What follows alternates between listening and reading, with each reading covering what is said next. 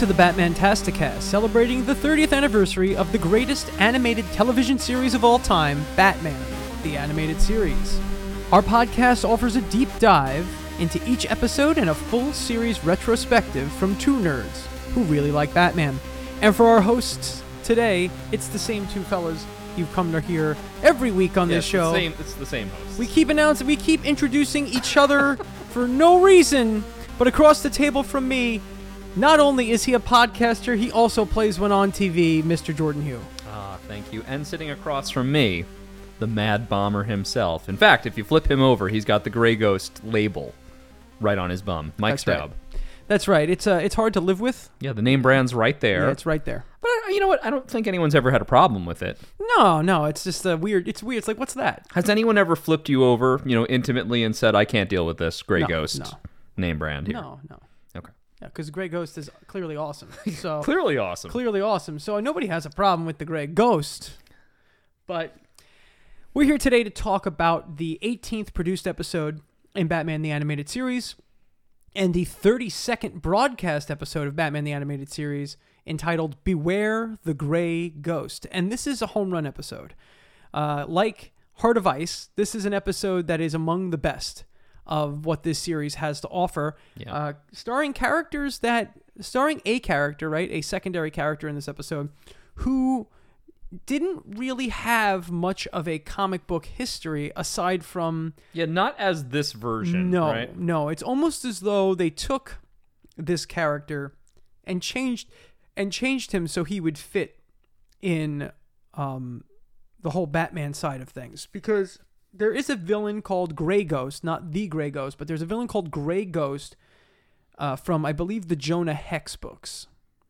And he is a rather nasty villain. So I think either they just wanted to use the name, or maybe they didn't want to pay any mind to the Jonah Hex villain, but it's definitely something that is that stands out as an original character for this show. He's a great character, and I actually love this episode on so many different levels. I think there's not enough we can say about it. But first and foremost, let's just talk about the elephant in the room, right? Who voices the Grey Ghost? Adam West. The 60s Batman himself. Exactly. Who many people refer to as the original Batman. Yeah, I mean, I know there were Batman serials and stuff in the movies and stuff like that. Adam West is really considered the one. Yes. Yeah. Absolutely. And also his voice is so recognizable because we're of a generation where we've had him on Family Guy as the mayor of Quahog forever. Now, of course, Adam West has since passed away. Unfortunately. But we have cherished that voice as a voice actor for years. I'm so happy. I don't always love the Seth MacFarlane stuff, but I'm actually so happy that we have spent more time with him as a voice actor, because the turn as Simon Trent, the actual voice acting from West in this episode is terrific. It is terrific, and he is a man who loves his taffy. So, obviously, he was the most notable TV Batman prior to Kevin Conroy. Right. And I really think it's great that they threw him a bone for this. Historically and famously, Adam West was completely overlooked in the 89 Batman, and I do believe that as an actor, he took umbrage with not being involved. I'm not sure if Adam West wanted to be Batman in the 89 movie, but if you go back and read quotes from him from that time period around 89, he does the reluctant actor thing and being like, well, they're doing their own thing now. But I think one of the lines he threw out there is like, what do you want, classic Coca-Cola, or do you want the new stuff? Because that was back when New Coke was still like a thing. Was bad. Yeah. Yeah. So, well, it must have been a point of contention, and I'm sure it was not a happy thing in his life that they were kind of changing the way Batman was going. Yeah. I mean, look, we know as fans that the 1960s Batman, the 66 Batman, was not the character. Yeah. Right? It was basically they were doing their own thing with it, but it's still iconic. Yeah. And it's still a really wonderful property, even though it's not what we think of as Batman. Exactly. So when they go into the 80s and they change up Batman and what it's going to be, I think he definitely feels like he's left behind. And also, if you look at Adam West's career at that time, he's not doing much. Yeah, no. And even then, after that, Adam West would show up as bit parts here or there. I believe he's in an episode of Pete and Pete. Oh yes, he's the principal. That's right. I think Yeah, I think he's the principal. Something like that. Yeah, something along those lines, where he has to clear out a giant ear with a giant cotton swab. But yeah, his career wasn't doing much. Actually, it's kind of analogous to Simon Trent in this episode. Well, I think it totally is. I think actually the Michael Keaton movie Birdman. Yeah. Right. I think that's this. Yeah. Right. Yeah. This episode is basically like, hey, we have a character who's, I say this with love, kind of a washed up actor, a washed up television actor. Yeah. And he's going to be brought forward into having now more importance. Like he's going to get a shot at resurrecting his career, and that's what Michael Keaton and Birdman is also about. Yes. In some ways, is this huge pause in Keaton's career from his early career to his late career, and Birdman is kind of the thing that gets him started again by bringing him back to the superhero that made him famous. Yeah. So a really nice meta commentary going on in Birdman, but also especially in this episode. Yeah, Michael Keaton. It's funny now that we look back at it, kind of has a similar career path where he was really big in like the 80s into the very early 90s, and then he kind of faded away. Mm-hmm. And then he started showing up again, much later, like in that movie with Mark Wahlberg and Will Ferrell, where he plays like their boss. He's the cop. Right. Where he that one scene where he just started everything he says is like TLC lines. Right. He has a couple of films during that kind of quiet period in his career. Like he does White Noise, which is a movie that's terrible. He is the villain in the first Cars movie. Yes. Chick Hicks. But for the most part, he's not doing anything. No. And then Birdman really brings him back. He's Ken, right? Michael Keaton is Ken in Toy Story, as in Barbie and Ken. Oh, is that true? I didn't know that. Maybe. I might have to look that up. No, I think he might. I don't doubt it. I don't really know Toy Story that well, to be honest with you. Yeah. I mean, I've seen it, but I don't know the cast. Yeah. But, away from Keaton, and because we can talk about Michael Keaton for back years. To West, yes. Back to Adam West, we all grew up, at least in some way, shape, or form, watching the original Batman 66 show. It was kind of everywhere.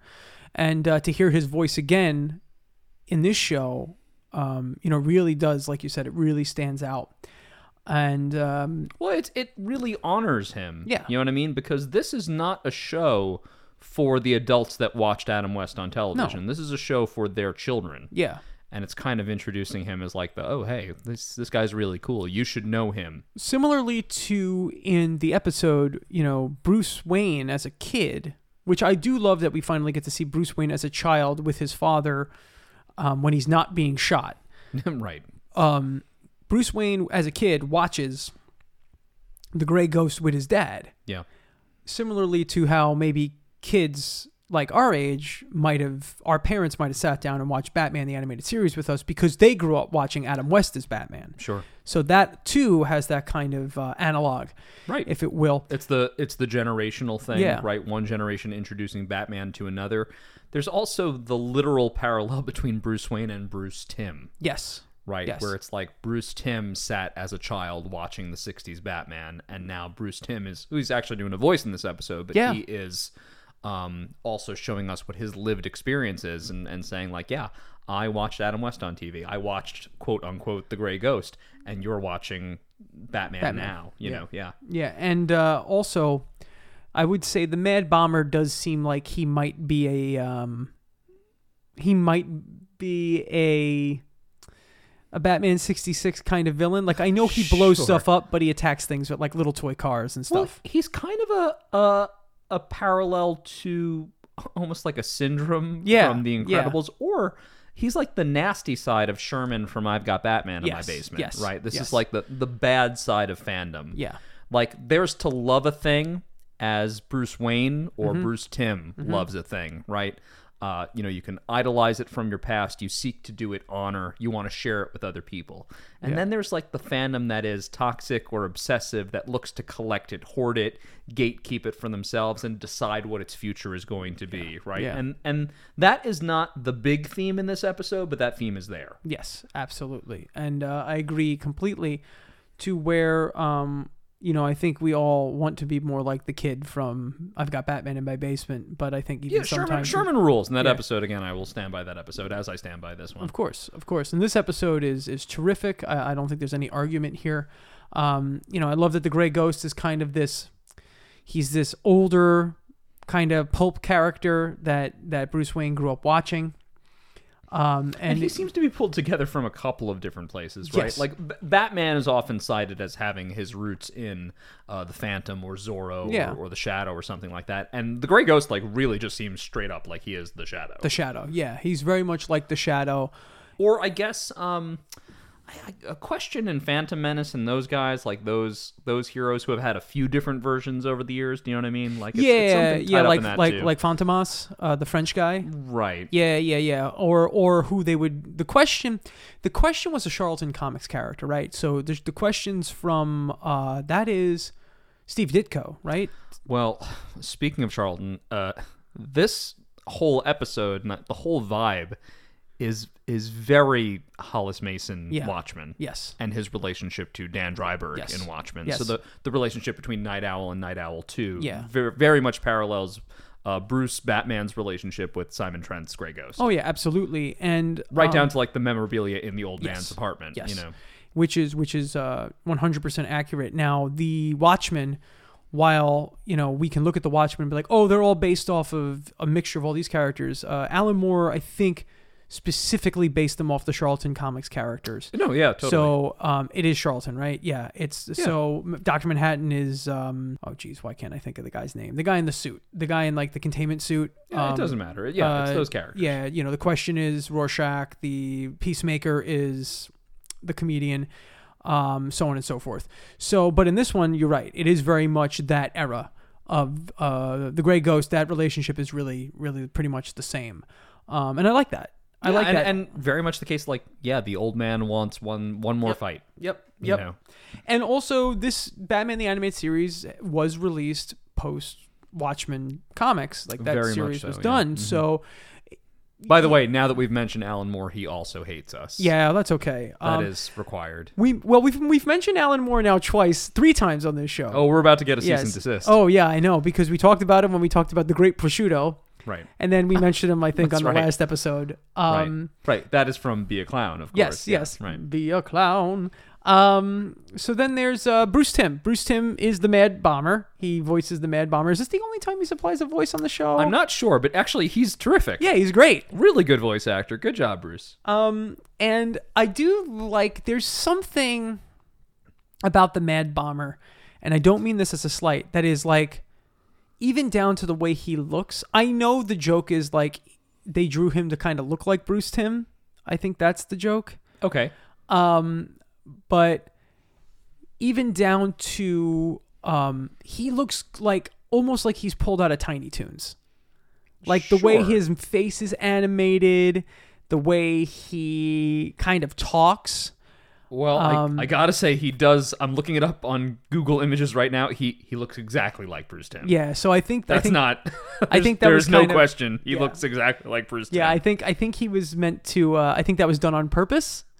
He was meant to look like Bruce Timm. Sure. He also looks, and I say with love, he also looks a little like that one version of Toyman. Yeah. That is the the doll face Toyman. Yeah. With the blonde hair and the bow tie. And I understand why they went with this and not Toyman, but no, this is better than Toyman. Yeah, it is better than the Toyman. But also, Toyman's very complicated, so this is better than that. It's way easier to just write him in and write it out. Right.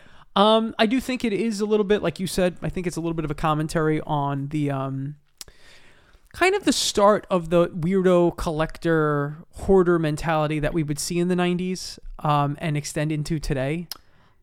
Here's a question for you, Mike. Really? Yeah. Has this archetype always existed, do you think? Of Probably. the super nerd that is just an evil dick? I think what happens is no, you're right. I think what happens is that I think that has always existed. I think that's always because I think it's a reaction, right? Because nerds are always made fun of and they're always picked on and they're always bullied. So there's always that story. Well, the nerd got tired of being bullied, so he started doing something, right? And that's a tragic story. We've seen it stuff like that happened far too much in real life, on this planet, as well as in a lot of the stories that we read. In comic books, they usually become some kind of supervillain, right? They're usually it's Doctor Doom, or it's like we said in the Incredible Syndrome, or the Mad Bomber here. But I do think a lot of it draws itself back to unfortunately, along with nerddom and fandom, there comes often a sense of gatekeeping. Yeah. Whereas you want to protect the thing that you love. Yes, you want to protect the thing we're all guilty of it. Right. And keep it from people that you feel don't deserve it. Exactly. Yeah. And I feel like to a degree, that's what this character's kind of doing. Right. Maybe that's what older, nerdier people were saying about Batman getting a cartoon in this day and age. Maybe that's what they were saying about the movies coming out. Those who were like, well, I just read the comic books. It's It feels like the two characters, Simon Trent and Bruce Wayne, it's almost like they reach over the gate. Yeah. You know what I mean? As if to say, we can coexist. Yeah, of course. The old generation Batman and the new generation Batman, there should be no one standing in the way. No. You know? Definitely. And I think it's good, that stuff's good for everyone. And I love that, the accessibility to these shows and to these comic books now, right? Kind of have created a whole new league of fans, right? Yeah. I mean, because we all kind of succeed, or we all kind of prosper with this when it's easier to get our hands on. Yeah. To vent my own sort of frustration, I brought this exact same story up on our other show, on How About This, many episodes ago. I remember being a little kid and going into our neighborhood comic book store. Mike and I didn't know each other yet, but we had the same comic book store, Golden Memories. Golden Memories. And I walked into that comic book store, and I remember there being a cover of, I don't know if it was like a Strange Tales or something like that, but I saw the name for the first time, Cthulhu. Yeah. I didn't even know how to pronounce it, but I saw the cool, octopoidal-looking monster on the cover, and I was like, what is Cthulhu? And the really irate comic book nerd behind the counter was like, yeah, it's H.P. Lovecraft, right? And I didn't know what that was, and there was no internet. And so really, I had to spend like a couple of years as a young kid being like, okay, I think I know who H.P. Lovecraft is. I have to do some research. I understand now the Cthulhu mythos. I went to the library, There was a process to like learn to love a thing back then. And I think at least modern nerds are a little resentful that people can kind of become thorough fans of a thing without having to go through the same arduous process. I felt like we almost felt like we earned it in some way. Yeah. And older folks as well. And now it's just kind of like, yeah, any kid can just pick up, oh yeah, Cthulhu, yeah, Lovecraft, Wikipedia, got it. No, absolutely. But at the same time, in that same sentiment, there's so much accessibility. There's access to so much information that it's hard to focus. We need to come to the idea, or come around to the idea that these things belong to everybody. Yep. And they belong to everybody always. You don't have to like everybody else who also likes the same thing as you, but you have to give everybody a shot. Exactly. I dislike plenty of people that like Batman. Right. It's just the way it is. Sure.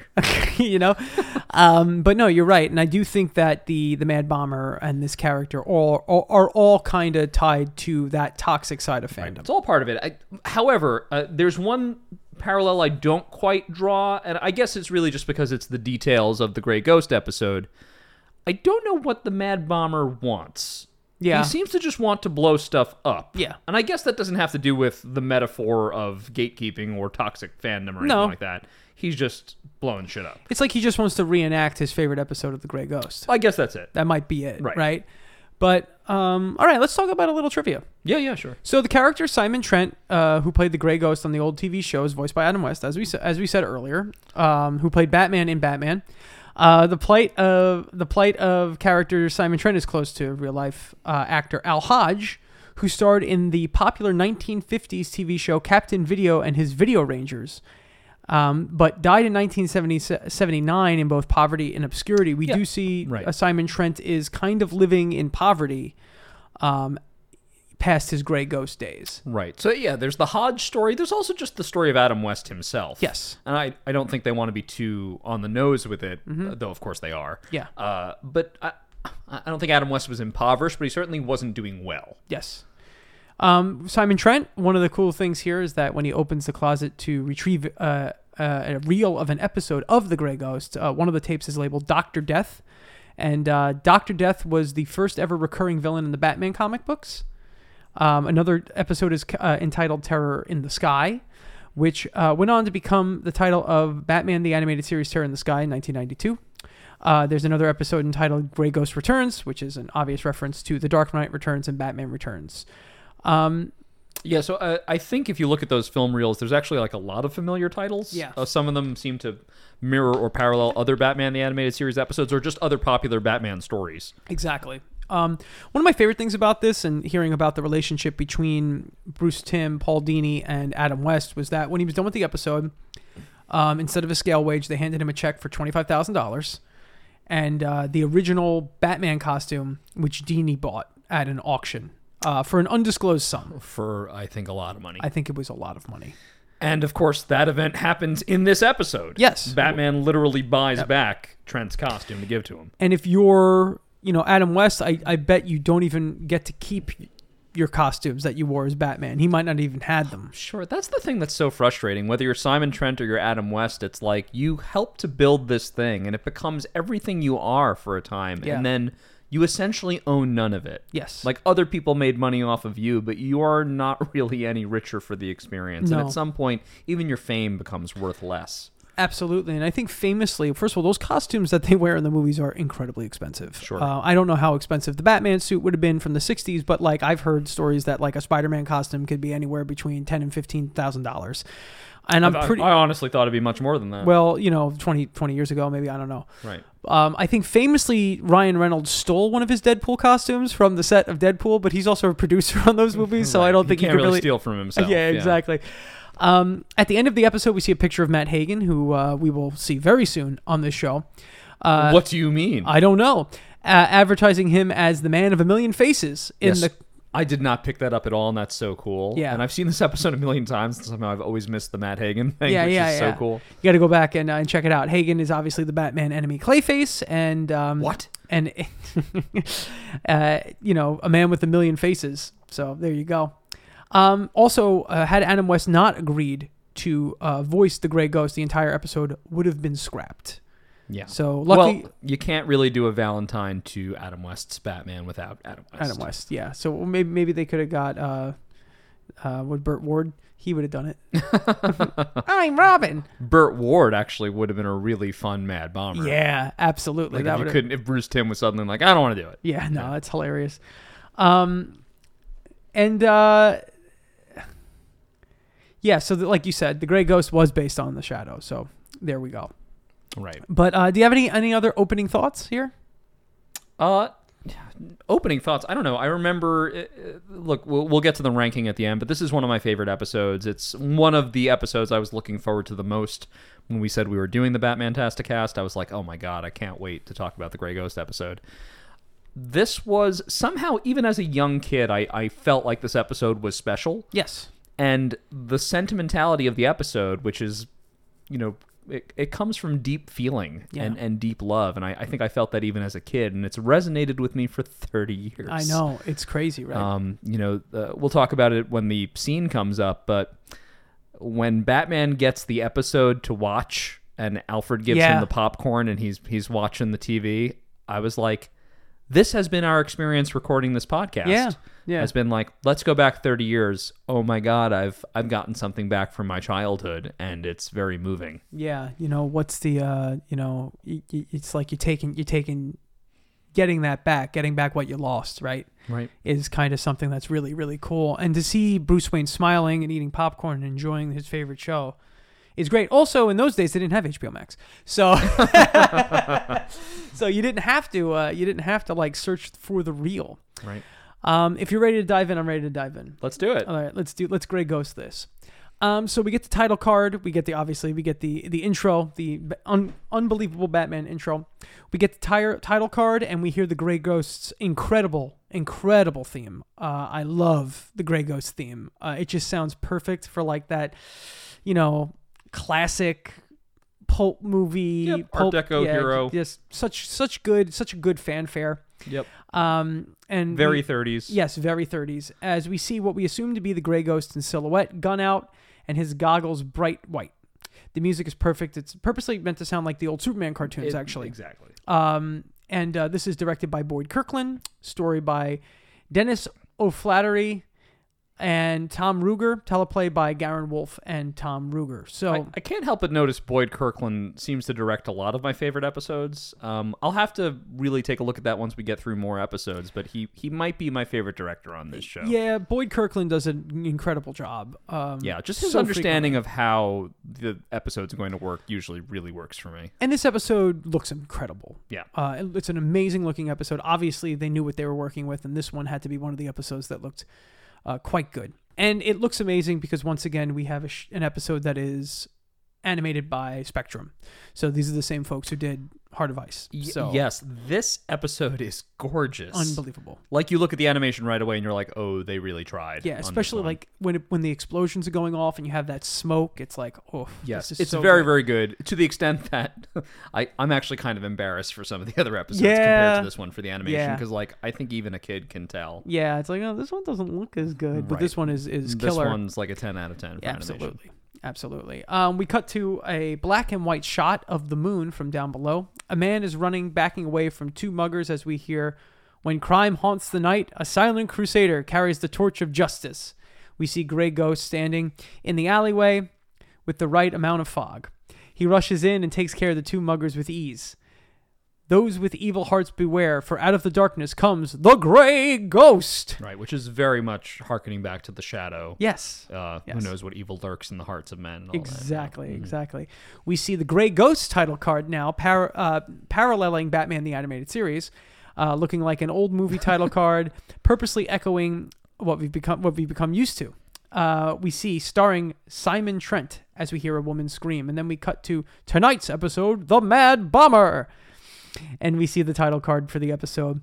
This is all clearly made to parallel the Batman the Animated Series opening. Right, yeah. This is the beginning of like all the meta-theatrical stuff. Yes. In this episode, where it's like, oh, it's an episode of The Grey Ghost inside an episode of Batman the Animated Series, and it's like, kind of are now going to start. This is where we start flipping back and forth. Yes, we start flipping back and forth between the Animated Series and the Grey Ghost, and they were doing this meta theatrical stuff 30 years before it was popular, right? Like, this is something you would see now in a movie, now in TV. But again, it's very high-minded, and actually, it's hard for a kid to follow exactly what's going on. You can't really start a television show with the start of a television show inside of it without expecting a little bit more of your audience. Yeah, no, it's amazing. But I love it. No, it's amazing. It's very complex for a kid. Watching this as an adult, it's funny because I do think that if you had a kid and an adult watching this episode together, they would both come away from this episode thinking two totally different things. Mm-hmm. And I think that's what's really cool about this. It's like this episode is one of those episodes on this show that showcases like, yes, this show was made for kids mostly, but also this is something the parents could watch. Right. Mm-hmm. All right. We then cut to an industrial complex, Piedmont Plastics. We hear a machine whirring, sounds like a toy, and then we see an explosion. We cut back to see a young boy dressed like the Grey Ghost holding a Grey Ghost toy who has a shocked look on his face. This is young Bruce Wayne, and he's enjoying his favorite TV show. Mike, there's no way you did not have the thought I had where I was like, I remember watching Batman the Animated Series and holding the animated series toys in my hand. Yep. I mean, come on. Mm-hmm. I'm getting like emotional talking about it, but like, I know that is what it was to watch this show. No, it was. You'd have Batman in your hand while you watched the show, and you had Batman. Whether he might have been fighting someone, or you just might have had him, right? Yeah, usually the Joker for me. But yeah, whatever. Why not? It could have been Man-Bat. It could have been Man-Bat. But no, you're right. It is an emotional moment for the viewer, especially for us, right? If we went back to us being 6, probably not as emotional. But now realizing that at one point we were Bruce, right, young Bruce, watching the show. And it's also really cool. Just how amazing to see young Bruce Wayne happy, because yes, the only time we ever flash back to young Bruce Wayne is basically Crime Alley. Yeah, and his parents are being fucking murdered. Yes, we never just get to see him be a kid. No, he had his childhood stolen from him, right? Right. So it's funny. It's almost like they made this episode with the foresight that people are going to watch this in 20 years. People are going to watch this in 30 years. Like, to be fair, that's not uncommon for Warner Brothers cartoons. We grew up on Looney Tunes just as much as our parents and in some instances our grandparents did. You know, so there is a legacy here. It's almost as though they purposely did that to kind of say, hey, you know what? Maybe when these people are in their 30s, they'll sit back and watch and they'll see what we were really doing here. Sure. There are a lot of cartoons that are not made to last. Yeah. This one was. This one was. Yeah. This one was special. It always has been. Actually, it really, as if doing a podcast about it wasn't enough. Sometimes it takes like watching an episode like this to be like, everyone put so much effort into being like, I want this to stand the test of time. This was a passion project that was also lucky enough to have great success. Yeah. Which frequently passion projects do not. But this was a project that everyone involved wanted to do. Right. And then it's eventually would allow them to do another passion project called Freakazoid, which we won't get into. We'll cover it on Patreon. Yes, yeah. Well, actually, I would love. That is something we've been seriously considering. Yes, yeah. I would love to do Freakazoid. It's not that many episodes. No, there's not. No, it's like 2 seasons. Yeah.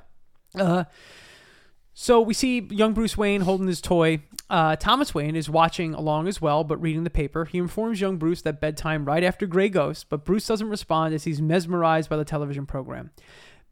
We cut back to the TV program. The announcer speaks about the bomber, but the only hope is the Grey Ghost. We see the Grey Ghost running into a burning factory. All right, we cut. Gotham Plastics. Wait a second.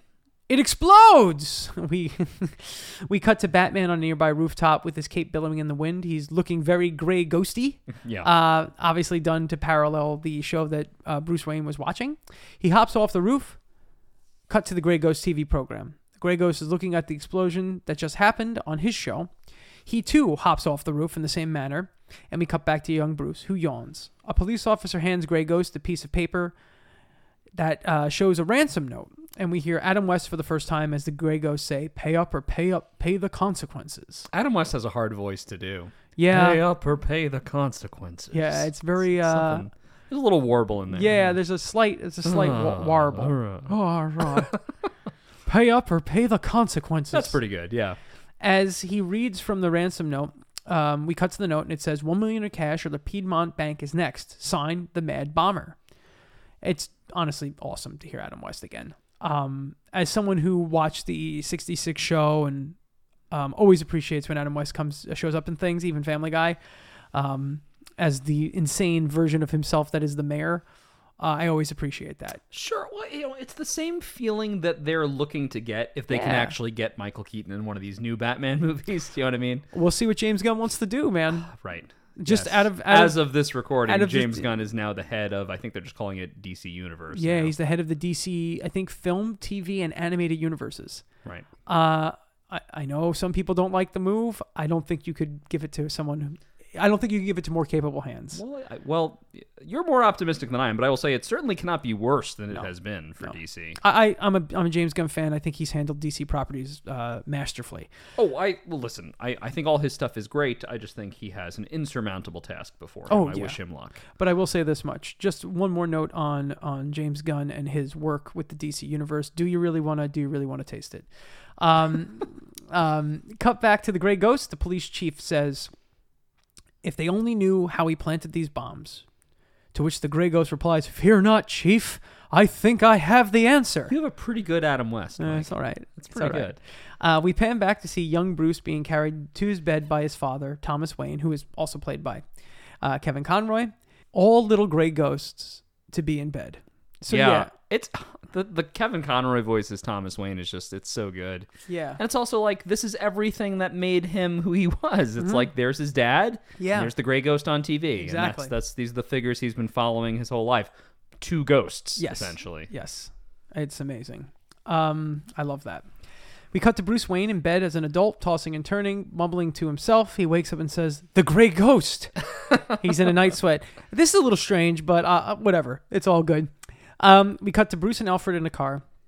Bruce is watching a TV news report as Summer Gleason is reporting on a series of bombings that is going on in Gotham.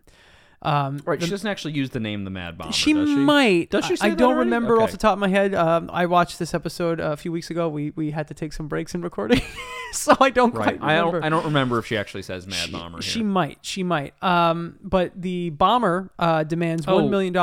I think she does, because I think he signs the notes. The Mad Bomber, right? He also demands $1 million in cash. She asks how these explosions are getting past the police and bomb squad experts, and Bruce asks himself, and what does it have to do with my old hero? You know what's nice is that inflation hasn't affected the ransom. No, $1 million is pretty good. Yeah. It's I think It was ransom, good then. It's good it's now. good now. This was before streaming, kids, so you couldn't just watch your favorite episode of Batman ad nauseum. So he that's the thing too. Bruce never finishes this episode as a kid. Yeah, that's the best. Is actually like one of the key plot points is that the only reason Batman doesn't know what's going on is because as a kid he fell asleep. And he's very innocent. Even when we were kids, if you missed an episode of something, you had to wait half a year to see it again. Or like they kept forgetting to show Two-Face Part 1, so you had to watch The Underdwellers again. Oh, Jesus. I just want to say, since it's the end of the sequence, the cuts back and forth between the past, the present, and the episode of the Grey Ghost television series, that is so artful and so dynamic. I don't know that I've liked the beginning of an episode more. In fact, the only comparable episode opener I can think of is Heart of Ice. Yes. You're 100% right. Like, this and Heart of Ice are in the tops of the show. They're in a league of their own. Yes. Those two episodes so far. Yeah. Those two episodes feel as though they're short animated films. Right. Not just episodes of a cartoon. We'll get to more of these, but these two together are really so far above the others. And that is to say, the others are already terrific. Yeah. But these are art. These are art. These are incredibly artful, and it's clear that it's the legacy of Warner Brothers Animation, right? Yeah. Warner Brothers, obviously we all think of Disney when it comes to animation, right. But like if you go back 30, 40, 50 years, right? The Warner Brothers animation was as important, if not more important and better in a lot of instances. Yeah. Bugs Bunny episodes are so much more artful than their Disney counterparts at that time. They're beautiful, and they're beautifully drawn. They have so many lines. Yeah. Gorgeous cartoons, just like Batman the Animated Series. It all feels like sort of important. Mm-hmm, mm-hmm. When you go and watch some of those old Bugs Bunny cartoons or old Looney Tunes, which aren't the easiest to get because I do believe that, they're of a different time. And they've done some new Looney Tunes, which are beautiful. If you watch the new Looney Tunes, it's like they've really tried to capture what the old ones did. So I have not, and I think part of the reason there's this disconnect is when we were growing up, we were the last generation where there was just a set number of channels that everybody had. Yeah. Even if you had like a more extensive cable package, there was just so many channels. Yeah. Now between the streamers and of course the internet and just the infinite channel system, people aren't even watching the same stuff anymore. No. So it's like, you'd go to school and your friends would have seen the same thing you saw because everybody had channel 11 or whatever it was, We would watch Fox Kids or we'd Fox watch Kids, Disney WB, Afternoon. Disney, whatever it was, Now it's like, oh my God, you have to hope that they watch the same like YouTube video as you, I know. So I think a lot of kids miss even things like when they relaunch Looney Tunes or something like that, or like the new DuckTales or something equally beautiful. Yeah, no, you're 100% right. And there's just so much stuff. Even Batman the Animated Series is stuck on a service, which is a great service, and I love HBO Max, but it's on a service that it's a service. It's an expensive service. Yes, it's the most HBO. It's always going to be $15 a month for HBO, right? At least. But it's also on a service with 1,000,001 other things. Right. When I tune into HBO Max, I'm like, all right, I'm going to watch Batman. But most people are going to watch House of the Dragon, right? Or something like that, or whatever other HBO stuff that they have. The Sopranos, who knows? But yeah, that's kind of where we're at. All right, so now Bruce and Alfred. This episode's going to be 3 hours long. Yes. Yeah, we're getting there. Bruce and Alfred. I actually do have 7 pages of notes, so it's quite a bit of time. There's a lot in this episode. There's a lot to talk about this episode. Right, strap in, folks. Yeah, we're in here for a while. Jordan and I will take many tangents. That's right. Bruce and Alfred have entered some film preservation library. They're asking the clerk for a copy of a TV show. Alfred's disdain Just the fact that he hates the dust is dust. so good. It's because he's a butler. Right. His job is to clean, Right. partially sometimes, and he hates it. The clerk says he's got every TV show ever made, which is a wild claim. But he's using 2 straws to drink from the same fountain soda, so obviously this guy is like operating on a different level. Weird anachronism rules here, by the way. If you remember back to Christmas with the Joker, Commissioner Gordon gifts Batman and Robin with a VHS tape of It's a Wonderful Life. Yeah. But when Alfred and Bruce now go to like these video archives, these are film reels in canisters. Yes.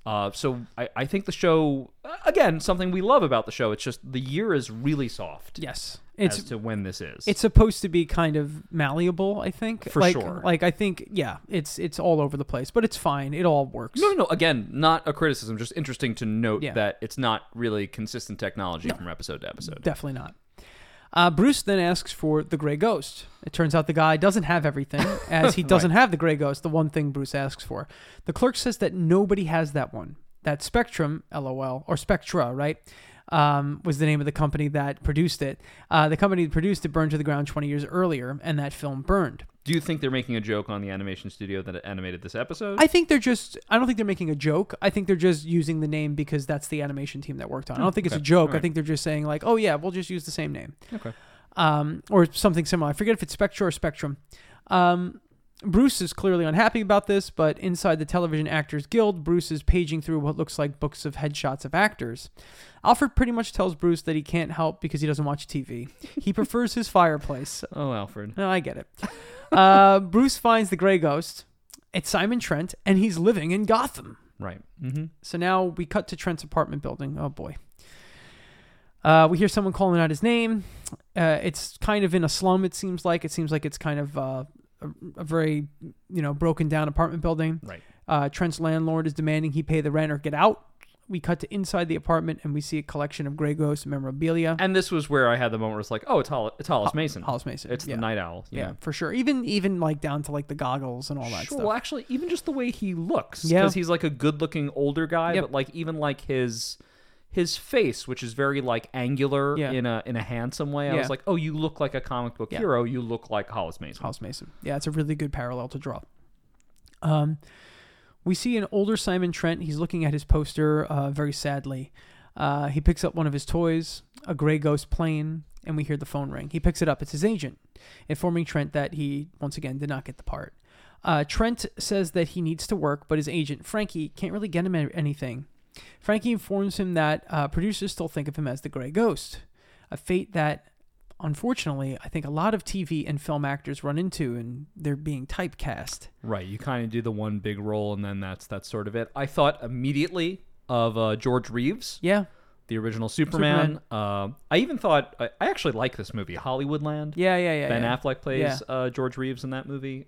Just everyone sees him as Superman. Yeah. So he can then never get work as anything else. I think kind of holds him back his whole life. I think that's why a lot of these comic book movie actors try their hardest to break out while they're doing the comic book stuff. Right. We have like a weird reverse thing going on right now where it's just like everyone is breaking into the comic book movies. Well, yeah, because that's where the quote-unquote money is. Sure. Well, actually, we could do this tangent for an hour, but like that's kind of all that's really getting made right now. It's not good.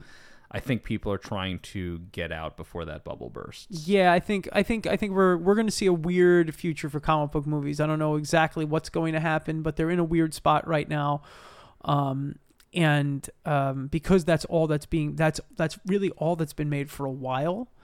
There's an exhaustion point to anything. They used to make tons of Westerns. Right. And now they don't really make any. Now they make like one or two every few years. Right. The same thing with the whodunit murder mysteries. Yep. Now they're more of a novelty instead of something that comes out every month. Exactly. So I guess we'll see what happens with that in the future. But Florence Pugh just signed a how many million? A 7-figure contract to play Black Widow. And I love her. Yeah. And I think she's terrific. And I think she's the thing I'm most excited for going forward. But also at the same time, I'm like, Florence Pugh is one of our great actors. I hope she doesn't just get stuck in a cape for the next 20 years. Yeah, no. Well, that's Birdman once again. Right. So Frankie, well, yeah, you know, that's a Michael Keaton line. I got him wearing a fucking cape too. Yeah. Frankie offers Simon Trent almost no hope as Trent hangs up the phone. In a fit of depression-induced rage, he throws a toy plane at his movie poster and knocks all of his memorabilia down, and then he sinks and he sobs. Right, and the collector in me is looking to see if he broke anything. I'm like, please, the value. No, save it. Please put it back in the box. Save the toys. We cut to Yester Toys, which is a name I like. A toy shop. That is something we would name a toy shop. Yes, of course. In like some D&D game where you have to go to get one special item to win the puzzle. Correct. Simon Trent gives the clerk a bunch of his old memorabilia, including a Grey Ghost costume. The shop owner or the clerk tells Trent that he can't give him much as Grey Ghost stuff really isn't in high demand, which is nonsense because we know this is the Mad Bomber, and we know he's just using all this memorabilia to blow up Gotham. Right. Anyway, so this character, it's our first appearance with him. This is Ted. Yes, this is Ted. And if anyone knows Bruce Timm, this looks exactly like Bruce Timm. Yes, exactly. And is in fact voiced by Bruce Timm. Bruce Timm. The clerk's name is Ted, as you just said. And Trent tells him he'll take whatever he can. And then we cut back to Trent's apartment as he looks at the cracked glass on his poster. He goes, well, my friend, you paid the rent one last time. I think one of the saddest lines in the episode. Also, the apartment, except for I think the poster, is completely now devoid of Grey Ghost memorabilia. Almost no Grey Ghost memorabilia at all. Trent falls asleep in his chair with the window open. Of course, foreshadowing something. He wakes up the next morning to see the poster repaired and all of the merchandise returned. Who did this? I mean, it was Batman. This is a parallel to what Tim, we talked about this, right? This is a parallel to what Tim and Dini did for Adam West as payment for the episode. And then there's a note on the Grey Ghost costume saying, meet me tonight at Gotham Art School. Signed, a friend. Mm-hmm. Yep. All right, we cut to the Gotham streets at night. Simon Trent is holding a box and awaiting to meet his quote-unquote friend. I think Batman was hoping he'd already be wearing the costume. I know. But I like that he brought it as if to be like, should I put it on now? Do I put this on now? He turns to walk away as he sees Batman coming through the mist, and he points at him and goes, "You!" This is one thing about this episode. I don't think Simon Trent or Grey Ghost say Batman that much. Okay. It's a lot of like you and stuff like that. But he knows who he is. But he does know who he is. Yeah. He doesn't say Batman, but he tells Batman tells the Grey Ghost that he needs his help. Trent runs from Batman, and Batman cuts him off. And then Trent asks Batman what he wants, and Batman explains the situation. Trent says he's just an actor. Batman tells him that the bombings are exactly like an episode of The Grey Ghost, and that Batman needs him to remember. To which Trent says he's filmed hundreds of those shows and he doesn't remember any of it. Which is bullshit. Yeah, which is a lie. It's a lie. Because he corrects that immediately. Correct. He remembers all the episodes and he has the answer very shortly. Yes, exactly. He asked Batman to leave him alone. I mean, I think most people would want to ask Batman to leave them alone because he's Batman and he's like, he's kind of scary. I kind of like how impressed / afraid of Batman Trent is. It's like, this is like big established Batman. You kind of need that in this episode for the payoff. You need Batman to be a big presence. Exactly, because... And something Trent can be proud of for inspiring, course, it's like right? He inspired Batman. Then we hear a mechanical whirring as Trent recognizes the sound immediately. Batman pushes Trent into an alley as the art school blows up. Because, probably a good thing because art school is clearly a waste of time and money. Might as well just wait tables. That's right. Why don't you study something useful? Trent takes this as an opportunity to run away from Batman. Back at the Chelsea Arms, Trent locks himself in his apartment to escape Batman, which obviously we all know never works. He turns on the light to reveal Batman. Trent drops the box he was carrying, which has his Grey Ghost costume in it. Trent claims that this is harassment and goes to call the police. Batman shows him a ransom note and then asks Trent to help him. Trent goes into his closet and pulls out the reel of The Mad Bomber. Looks like Trent has all the episodes. Yeah, so this is the shot where we could spy all the titles of the different episodes, which Well, I think, I didn't do it, but it's probably worthwhile to go back and pause to take a look at what's there. I didn't do it. That's me as a lazy podcast host. I did catch the Dr. Death one, which I Yes, thought was cool, yes. but there were other ones in there that I noticed were familiar. Yes, and some of them are named after other Batman animated series episodes. And stuff like that. Or other comic book stories. Yes, yeah. exactly. Mhm. In other words, a good episode for Easter eggs. Of course. So Trent gives the reel to Batman and tells him to go. Batman then has a savage moment. This is rough. Telling Trent that he used to admire what the Grey Ghost stood for. To which Trent replies, "I'm not the Grey Ghost." Which, okay, yeah, he is just an actor. And then Batman turns to him and has a scorned fan with some unnecessary savagery and goes, "I can see that now." It's like, ooh, man, that's rough. Yeah. Listen, I know it serves the episode and it's great. It's just, what the fuck do you want him to do? He's an old man. He's an actor. Okay. What is he supposed to do? Batman wanted him to actually be the Grey Ghost. Right. Well, he gets his wish. He does get his wish, but this would be like us asking Kevin Conroy to go to the streets of New York City and fight crime. Right. Or Michael Keaton. I don't know. I think Keaton could do it. I think Conroy could do it. Showtime. Yeah. Imagine if we just went up to Michael. We went up to Michael Keaton and be like, just do Beetlejuice stuff. Michael Keaton's pretty capable. I really feel like he would help. Yeah, he'd be Want to get nuts? Let's get nuts. He has that one moment as Vulture, which is like a standout Michael Keaton moment. Like, he's great as I love him as Adrian Toomes. He's a great Vulture. He's great. But there's that one thing where they're sitting in his workshop before he drops the roof on Spider-Man, and Spider-Man has to do the thing he does in every comic book where lift something very heavy while also being halfway submerged in water.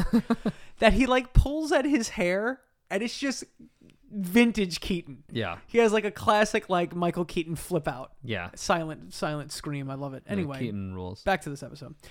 All right. Then Batman. It's the best scene in the episode. Yeah, best scene in the episode. So Batman jumps out the window. Right now, here it is. Wayne Manor. Bruce Wayne is watching the Mad Bomber episode. Alfred brings him some popcorn. Wayne is showing some true joy here for the first time in the series. He's us, fellas. Yeah. I wrote in our notes here, it's the moment that made me the most emotional. I said it in the intro to the episode. Yes. This is what it means to come back 30 years later and watch a thing that meant something to you. Like I said, it's almost like they made this show to last, knowing that we would watch it as adults eating popcorn and reliving some of the best moments of our childhood, consuming culture. It was a crazy moment rewatching it to record this episode where I was just like, oh my God, it's just a total reflection. Yes. It's just us, too old to be watching the cartoon, watching this man watch the cartoon. I was like, wow. It's beautiful. It's beautiful. It's poetic, really. Yeah. Bruce Wayne watching the Grey Ghost. Oh, yeah, we see a flashback of young Bruce Wayne watching the Mad Bomber episode, and we zoom into his eyes, seeing the Grey Ghost reflected in young Bruce's eyes. We then see the same reflection in older Bruce's eyes. He smiles as we hear the whirring again and see Piedmont Plastics facility. We see the Piedmont Plastics facility, or is it Piedmont or Piedmont? I think it's Piedmont. Piedmont, all right. We see the Piedmont Plastics facility explode for the second time this episode. Bruce Wayne then has his Leo meme moment where he points at the screen. And we see that noise is coming from a remote control car. See, now, we said this before, but young Bruce Wayne never saw this part because he fell asleep. Right. And he had to go to bed. It's him putting the other half of the episode together. Yeah. Exactly. So we see one of the RC cars drives into another facility and it blows up. We cut then to Batman telling Gordon how the explosions are happening, which puts Gordon on watch at the library. I really want the missing scene here of where Gordon has to call everybody into the station office and be like, all right, we're looking for little remote control cars packed with explosives, and Bullock being like, where'd you find that out from, Batman? You know it's more of his lies. Yeah, Batman would play with toy cars. We cut to the streets of Gotham. We see cop cars, bomb squad, and that stupid crew car from On Leather Wings make a comeback. Right, with the toaster car, right? Yeah. The toaster mobile. Stupid. Gordon is drinking some soda as the police copter flies We overhead. hope it's soda. Yeah. We're having a little brewski. A little road soda. Imagine Gordon's like, listen, It's man, a full alcoholic I'm not supposed to. He is at Harley Quinn. That's right. It's true. He's man, that show's so funny. And then we see them racing through the streets, and we get to see them driving from a first-person perspective. We cut to a man watching the view from a giant computer screen. We see him controlling the cars with remote controls as he hits some buttons. Gordon spots the RC cars and points them out. We get a short glimpse of Harvey Bullock as Gordon commands that the SWAT team fires. This is the only Bullock appearance in the episode. He doesn't have a line. No, I don't think so. They just show him. He should be there, right? He's Harvey Bullock. Right. He's whatever he does. We actually don't know. No. We don't know what Bullock's exact job is. No, we don't. Is he lieutenant? I think he's lieutenant. I think he's possibly Or is he detective? He's detective. He's a detective lieutenant. I think he's both of those things. But okay. I think he's actually in charge of a particular task force within Gotham, which is why he's food crimes. So yeah, food crime. That's it. But he's everywhere for a reason, I guess. They had the best cannolis. So the SWAT team fires. It creates a sizable explosion. So nice. 2 cars survive and make their way towards the library. And then we see the controller hit the armed button as Batman bursts out of the library with the freaking flamethrower, dude. Awesome. Which is like, Batman with a flamethrower is a card I want to have in a game. Yep. But I want it specifically to be called Batman with a flamethrower. Batman is so toyetic in general. Like, he is. Because he's essentially an action figure. Like Batman always has an extra toy. Right. An extra tool, an extra thing. So I just want the figure of Batman with some cool goggles, with a flamethrower, torching stuff. Yep. Kind of like how Batman's almost like a G.I. Joe. Like when you go and watch, is it the Justice League movie, or is it Batman vs Superman, where they have like the Nightmare Batman, where he's got like the big duster on and the goggles. Oh sure, yeah. That's the Justice League movie. That's the Justice League movie? I think so. I don't remember. Anyway. that whole thing kind of blurs together. Where he fights the parademons. Oh, yeah. I don't know. Yeah, anyway. One of those. He's got the Batman suit on and goggles. And a trench coat. And I'm like, Batman's a G.I. Joe. That's right. really what he is. Mm-hmm. And it's like you just keep buying more accessories for Batman. He nukes this car and he creates a few sizable explosions. We see the final car race down the alleyway, and Batman pursues it with a Batarang out. He pursues it with a Batarang ready. Looks like it hit a bump and was turned upside down. Batman removes the remote control from the bottom of it, and it says, The Gray Ghost. Batman opens the car up to reveal that it didn't have a bomb in it, so this one was just a decoy. We see 2 RC cars whirring up to Batman. We then see a rope drop, and Batman grabs it and climbs up, while the 2 cars explode beneath him. Batman gets pulled up to the roof and looks up to see the Gray Ghost, which is really cool. The Gray Ghost says, like you said, you need my help. I'm getting a little worse, I think. Batman tosses him the car, and the Gray Ghost says that the RC car is incredible and even has the Gray Ghost brand name. Batman says that he's going to check for Prince, and thanks the Gray Ghost, who thanks Batman for getting him his old outfit back. That's nice. Batman then asks the Gray Ghost if he wants to help. He calls him Gray Ghost. It's cool. And the Gray Ghost says, sure, I'll help. Yeah, so at some point in this episode, Simon Trent has just been like, yeah, I guess I'm the Gray Ghost. I guess I'm just the Gray Ghost now. Right. That's not insane at all. I'm going to help this costume vigilante who dresses as a bat. The Batmobile is in an alley. As Batman opens the roof to get in, we hear more RC cars headed their way. The Gray Ghost commands Batman to drive. They hop in the Batmobile and drive off, evading the cars as best they can. Batman tells the Gray Ghost to try the green switch that creates an oil slick, sending the cars to explode into a bunch of buildings. I'm sure everyone right. is okay. Dozens of people are dead. Oh, once again on the show, dozens of people have died in Batman's pursuit of justice. He says, we did it, partner. We did it, partner. Which is a very Adam West Batman thing to say. It's a very Adam West thing to say. Yeah. We did it, partner. Yeah. You and me, we did it. So at some point, Gray Ghost gets blindfolded on the way back to the Batcave, I guess. Because he takes it off when he gets there. Yeah, he does. Almost like how Batman drugs that kid, Frog, to put him to sleep. I believe he hypnotized him. He didn't drug him. Batman does not drug little boys. He doesn't have to. He's rich, okay? Awful. We're back at the Batcave where the Gray Ghost removes the blindfold and Batman starts getting prints on the toys. Gray Ghost remarks how amazing the Batcave is, and Batman tells him it's essentially an exact replica of the Gray Ghost's lair, which, I guess Batman's a little bit of an obsessed fanboy. Yeah. Batman then shows him his collection of Gray Ghost merch, which reminds me of the episode of Doug where he shows everyone his outfits, which they claim they don't care about his Dylan Farnham collection. I feel like this is a very odd first date for these two. It is. I don't. It also reminded me a little bit of Galaxy Quest. Yes. When they kidnap Tim Allen's character and he realizes they've built the ship for real. Yeah. That's what Batman's done. Yeah. He built the Grey Ghost lair for real. All right. Quick sidebar. Galaxy Quest is great. Yeah, it's an A+ 10 out of 10. Yeah, that's a great movie. Is it as good as Congo? Oh my God. They're not on the same scale because I feel like Galaxy Quest is actually a good movie, whereas Congo is a bad movie that I think is great. All right. We'll talk more about Congo. Amy, good gorilla. Good gorilla. I really like that one of the posters is just like the Batman the Animated Series poster, right? But for the Grey Ghost, I think that's really, really cool. And that's a very similar to the poster you see in Arkham Knight. Yes. If you play that game. Yes. Which I think has the same kind of advertisement. Yes. Beware the Grey Ghost.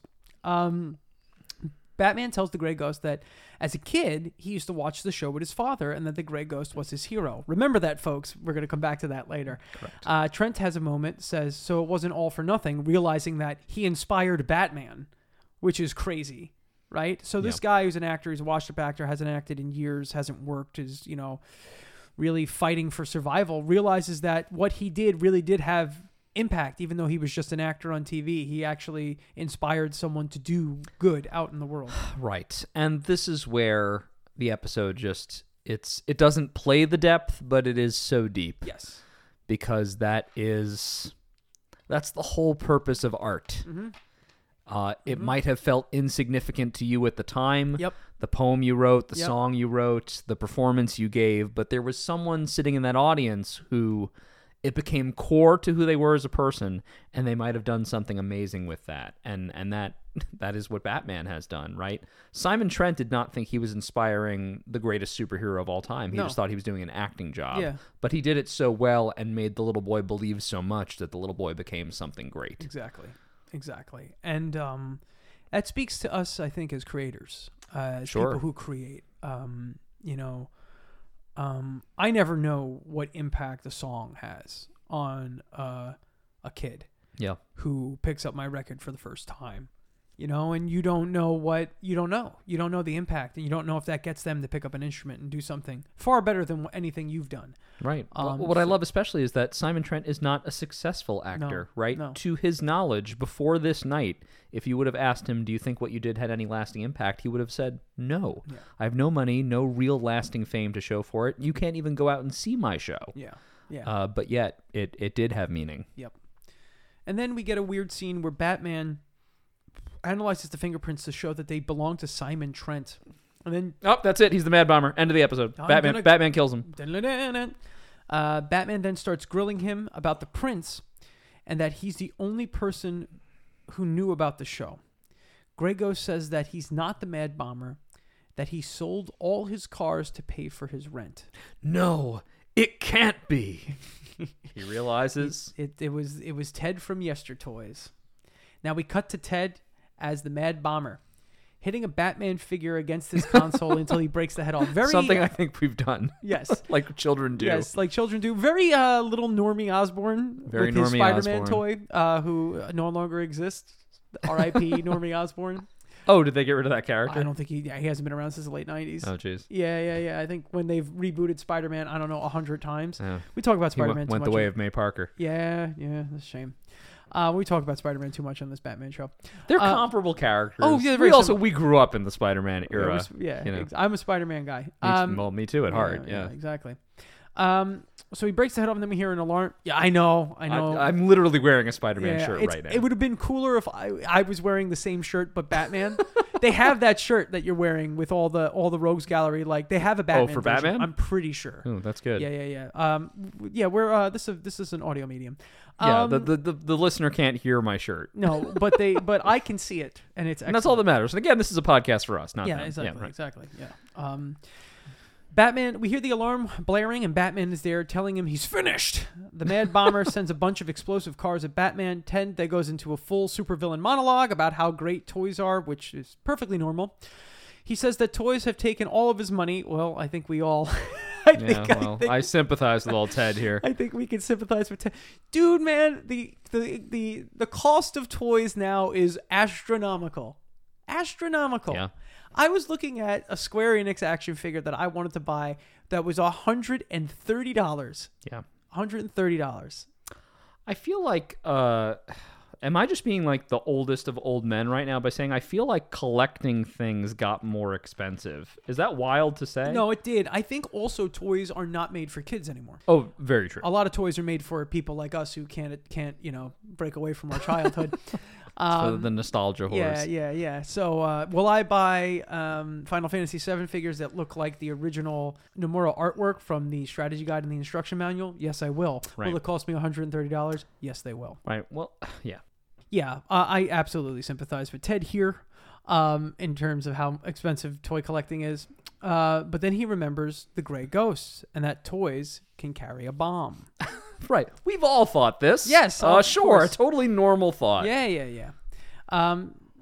His monologue is cut short as we hear the excellent Gray Ghost theme as Gray Ghost crashes through a window. What a triumphant moment when the theme becomes real. Yes. Not on television. Not on TV. This is real life. Exactly. He barges through the window and he knocks Ted down.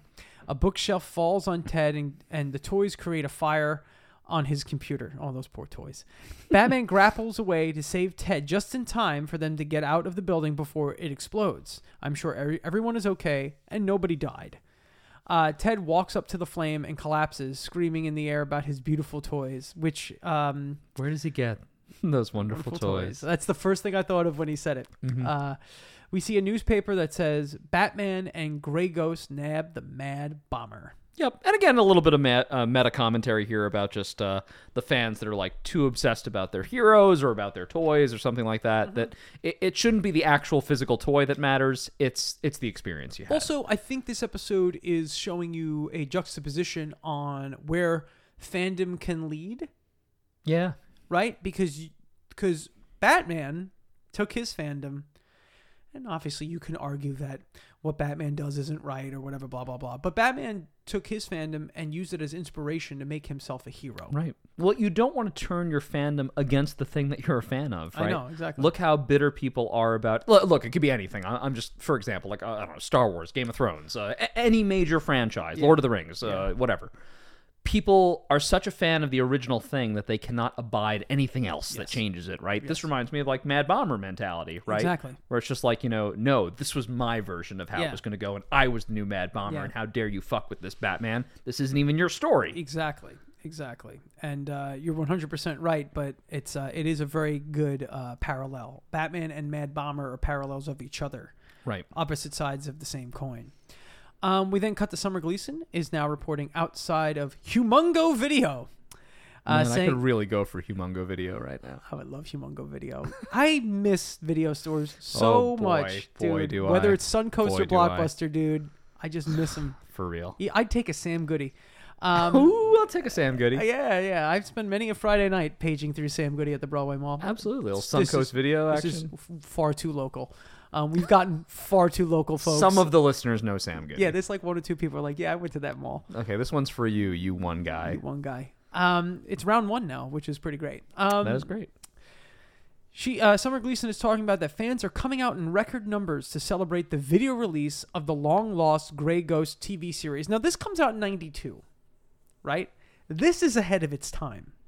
This episode, yes. This episode is ahead of its time, but the way it ends, where they're releasing the Gray Ghost TV series on tape, is kind of ahead of its time. Because this is something we would see 10 years later, at least, when they started releasing full seasons of television shows on DVD, whether it be Seinfeld or Friends, or that's kind of what sparked Family Guy. Right. They had started doing it on tape first. Yeah. But you're right. This is maybe 5 to 8 years too soon. Yeah, it's for the audience to really get what's going on here. And in those days, when you bought a tape from a TV show, it had I saw like 2, maybe 3 episodes on it. Right. But there was a point around the turn of the century, which is a hilarious thing to say in 2022.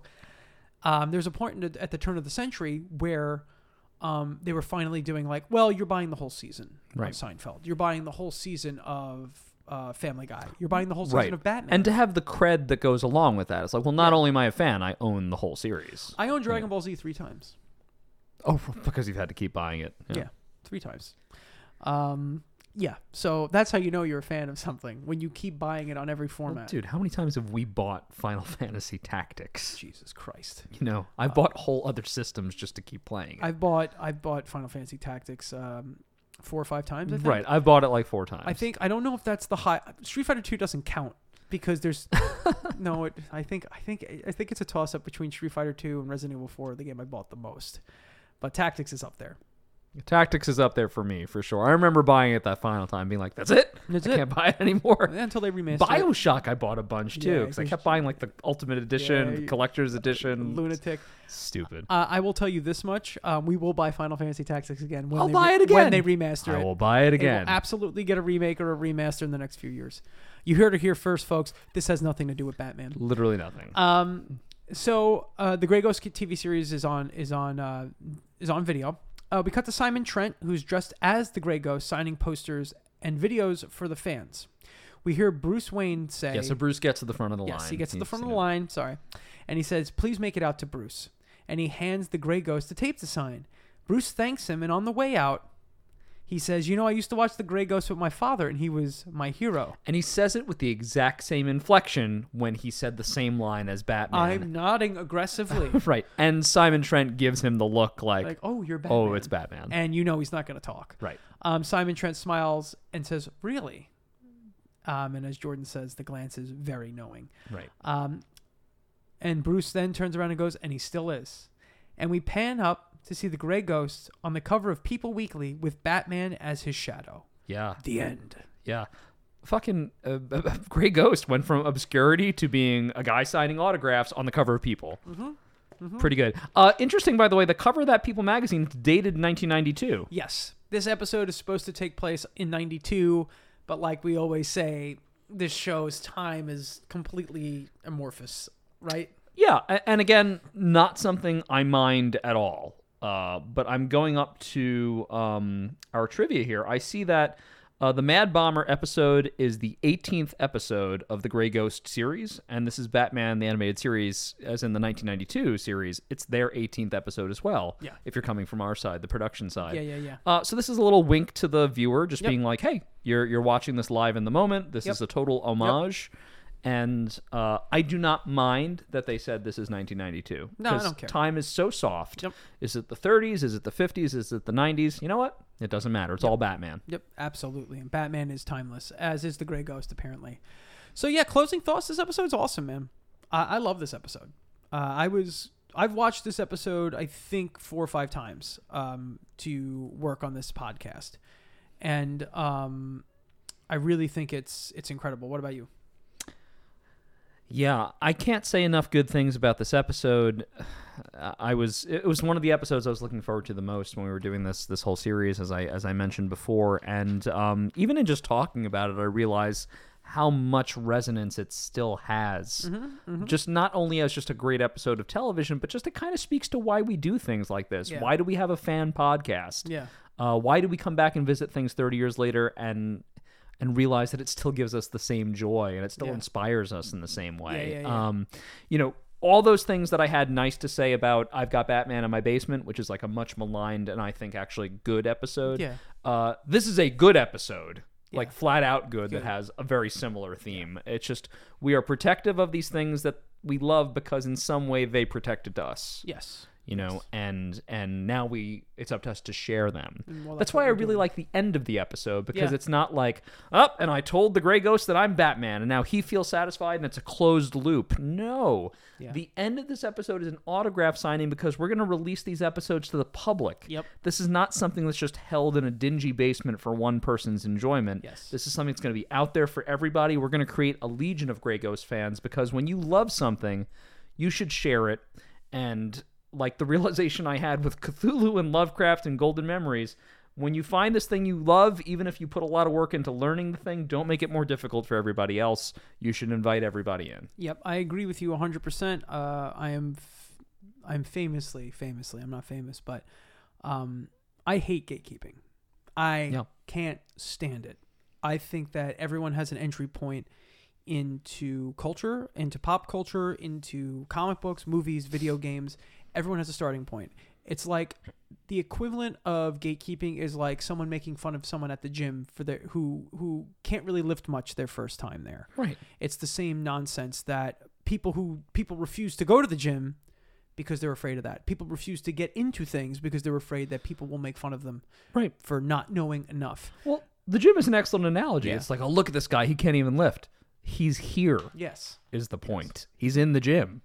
What do you want? And the real ones out there are like those Super Jack guys in that meme who are like typing on the little computers. Who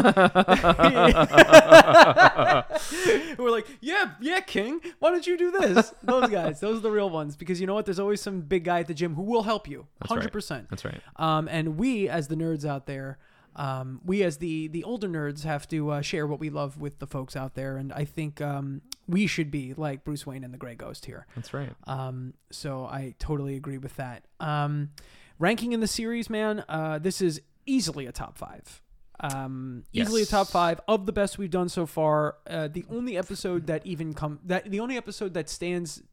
This episode and Heart of Ice are like next to each other. Yes. So I put this episode ahead of Heart of Ice. Yes. Though I'm admitting to the listener, I think Heart of Ice is a better overall episode, but I like Beware the Grey Ghost more. So Beware the Grey Ghost is I'm going to make it my number 3 episode of all time. Okay. And I think that means I'm bumping down Heart of Ice to 4. That's fine. So I'll get a more definitive number soon, but these are episodes worthy of each other. Yes, absolutely. And clearly done by the same studio, right? Yes. I think even though they're not related to one another, I think it's actually a fun watch to watch Heart of Ice and then Beware the Grey Ghost. Oh, sure. Well, almost like a best of watching, which is yeah. the most maximum effort from this creative team. Yeah. So this episode was terrific. And we clearly enjoyed it very, very much. But goodbye, and next time on the Batman-tasticast, we'll be talking about episode 19, Prophecy of Doom. You ready for that one, Jordan? I am so ready for Prophecy of Doom. Let me look into the future. It's our best episode. Oh, really? Yep. Oh, wow. Yep. I have full confidence That's that amazing. it is our best. That's good. Yep. I'm happy. There is no way that could be wrong. I'm happy. Thank you for joining us. This was the Batman-tasticast. For Jordan Hugh, I'm Mike Staub. Thank you, and see you next time. Same bat time, same bat channel. And that's the Batman-tasticast for this week. Thank you so much for listening. If you want to continue to support the show, you can find us on social media at Batman-tasticast on pretty much every social media platform, and you can subscribe to this show on the podcatcher of your choosing, share it with your friends, and leave a comment. Reach out to us via email or social media. We love hearing from you. So, for Jordan Hugh, I'm Mike Staub. We'll see you next time.